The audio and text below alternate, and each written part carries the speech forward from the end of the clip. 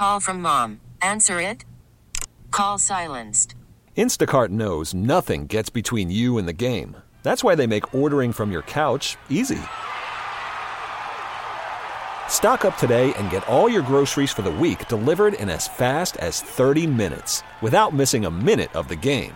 You have 47 new voicemails.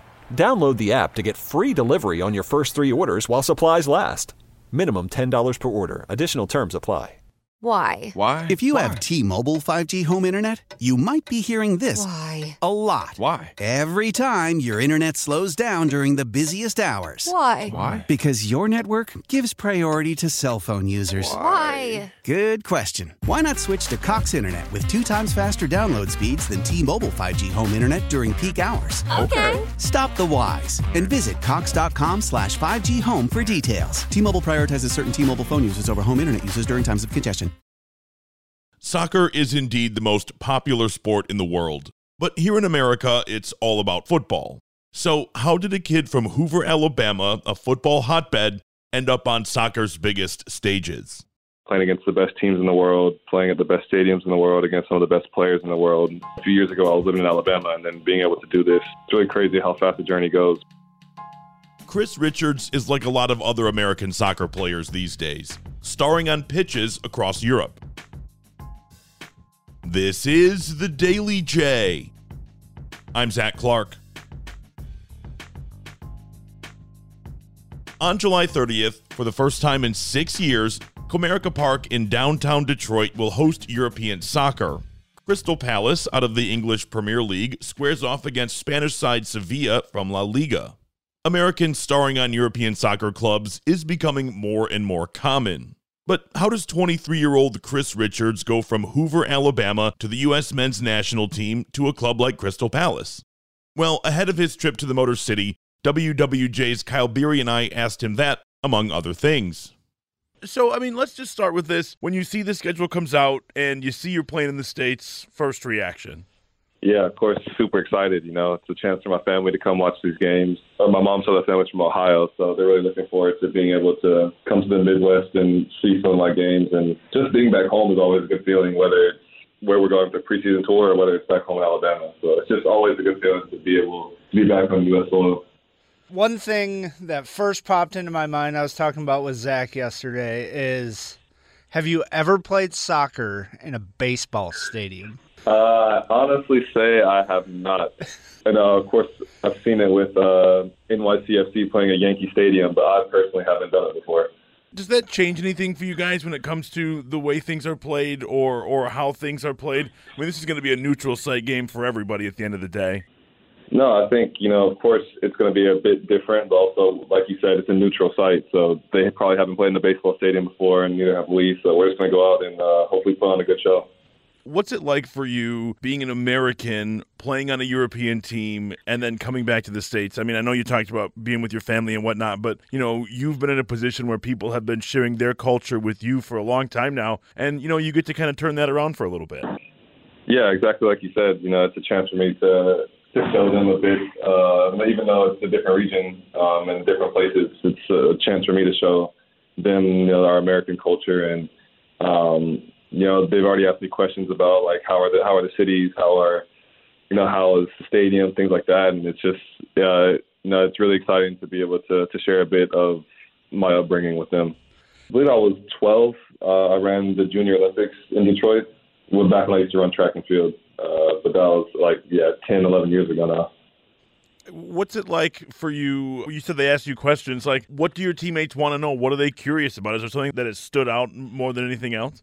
Honestly, they're kind of just surprised about how big the U.S. is. Like, they were asking me how far would it be for my family to come watch in Detroit. And, it's probably about a 3-hour flight, like something around that. And they're just so stunned about how big it is. But also, they're kind of just interested in the sports culture as well. Like, here, of course, the biggest sport is soccer. So, us playing in Detroit, you have NBA, you have NFL, MLB, NHL. So I think they're kind of intrigued by the sports culture as well. But, I mean, you know what that's like, right? When you are playing a sport that's not the most popular in your area. I was reading about you, and you're from Hoover, Alabama. I remember there was a show on MTV, and it was all about high school football, and it was in Hoover, Alabama. So, I mean, you know what that's like, right? Yeah. To be playing a sport that maybe not be the most intensely focused. Yeah, exactly. I grew up watching two-a-days, and it's just, like you said, like I grew up in that kind of culture where soccer was, I think at that point, probably the fourth biggest sport. I think now it's making a bit of a surge, but, it was just completely different coming from the States, coming over here to Europe where soccer is the number one sport. So it's been a bit of a culture shock in that sense, but I'm really excited for them to see all the sports and things that Detroit has to offer. Speaking of our sports culture here, I mean, we have a billion different options. Did you grow up with like a favorite NFL team or any other sports at all that you were a big fan of as a kid? NFL team, I kind of grew up a bit of an Atlanta Falcons team since I was a bit closer to us. Michael Vick was there, so he was really fun to play with on Madden, so I ended up rooting for him in real life. But for basketball, I was a Cleveland Cavaliers fan. Like I said, my mom's family, they're from Ohio, so kind of instantly had that connection. I think those are the two teams I followed growing up. Describe to me what Selhurst Park is like. Like, I've heard unbelievable things in the fan group down there with the drums and everything. It just seems so cool. What's that like?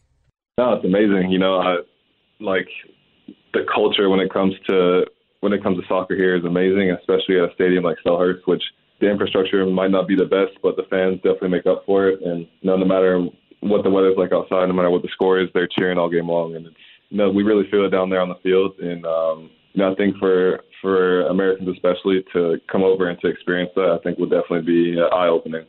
Well, I mean, talk about that for a second, because you mentioned what it's like to be on one side of the culture shift. But how about for you, right? I mean, you played soccer here in the States growing up, and then now from the Bundesliga to the Premier League, you've played across Europe. What was the transition like for you to be in a place where soccer was such a big deal? I mean, finally. Yeah, no, it was actually really nice. Alabama is probably the coldest place when it comes to soccer fans and just soccer culture in general. Or at least growing up, it was that way. And so coming over to Europe, especially to, my first club was one of the biggest clubs in the whole world. And that was really eye-opening. It taught me a lot, but also it showed me a lot. I think it really kind of helped drive my love for the game. And then coming over here to Palace, it was the exact same, playing against the best teams in the world, playing at the best stadiums in the world, against some of the best players in the world. A few years ago, I was living in Alabama, and then being able to do this, it's really crazy how fast the journey goes, but I'm enjoying it. I got to imagine having your USM&T teammates over there definitely kind of helps the homesickness, per se. How much do you get to catch up with those guys, Christian and Brendan and Tyler and all them? I feel like I'm playing an American almost every week, It's pretty cool. For Tyler, Weston, and Brendan, they're a bit farther out than the other guys are, but, me and Anthony Robinson, we get together pretty often. We had a good connection since our first U23s camp, and so we've just always kept in contact, and now that we live in the same city, we always catch up. But like I said, even seeing these guys when we play, it's like, okay, we just played against each other, but also it's like a brotherhood. And so it was really easy and helpful for me to make the transition over here to the UK. I know that soccer in America it's changed a lot, and there's certainly been advancement. But how important is it for you to be able to be an example for a young kid in Detroit or in Cleveland or in Hoover, Alabama, that you can say, look, it may be not as popular as football, baseball, whatever, but look what you can do and see how I've done it. I mean, those role models, they're so important. Yeah, definitely. Me growing up, I was watching players. Of course, we had Americans playing in higher leagues back then, but I feel like it was more rare. And I feel like now the trend is for us Americans to go over to Europe and to play in the best teams in the best leagues against the best players. And for me, I have a 10-year-old little brother, and him watching me, I think it motivates him. So I can only imagine what it's doing to his friends and teammates and other kids around the nation. So for me, growing up, I always look at certain players as role models, even though I had zero connection to them. I think if I had an older brother, or if I had a friend's brother who was playing, at a high level, coming from the same place I came from, I think that motivated me even more. So I think this generation of us Americans who are playing in Europe, I think we're very much, I won't say trailblazing, but I think we're definitely paving a path for the kids coming after us. One thing I got to wonder, you obviously are a fantastic athlete, and you're in the middle of a place where football is so important. Were there points where people tried to pull you away to get you to switch sports? And if that did happen, why didn't you? Yeah, I grew up playing basketball my whole life, but like you said, football was also like really big in Hoover, and so it was crazy. One year I was actually going to play football, and I went out for tryouts, and very rarely do I get sick, but that week I had the flu, and I was like throwing up and stuff, and I think for me it was just a sign, like, you know, maybe it wasn't my time, you know, maybe it wasn't the right decision. And even then, they still wanted me to maybe come out and be the kicker and things like that, but I don't know, my dad was a bit scared of me playing football growing up because of the, you know, concussions and things like that, so. You know, I just kind of figured I'd be the odd man out and play soccer my whole life. So I'm happy it worked out.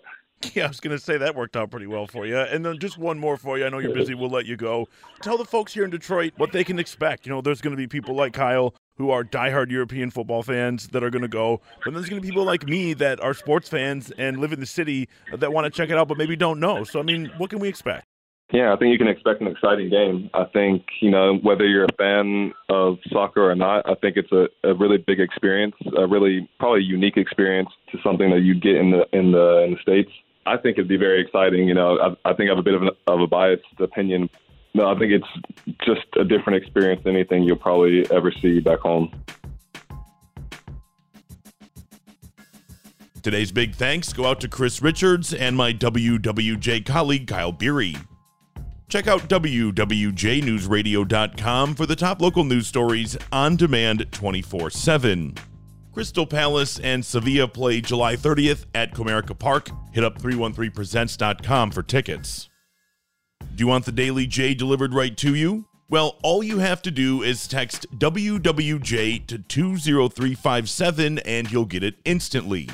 Message and data rates may apply. I'm Zach Clark, and this is the Daily J. Thanks for listening.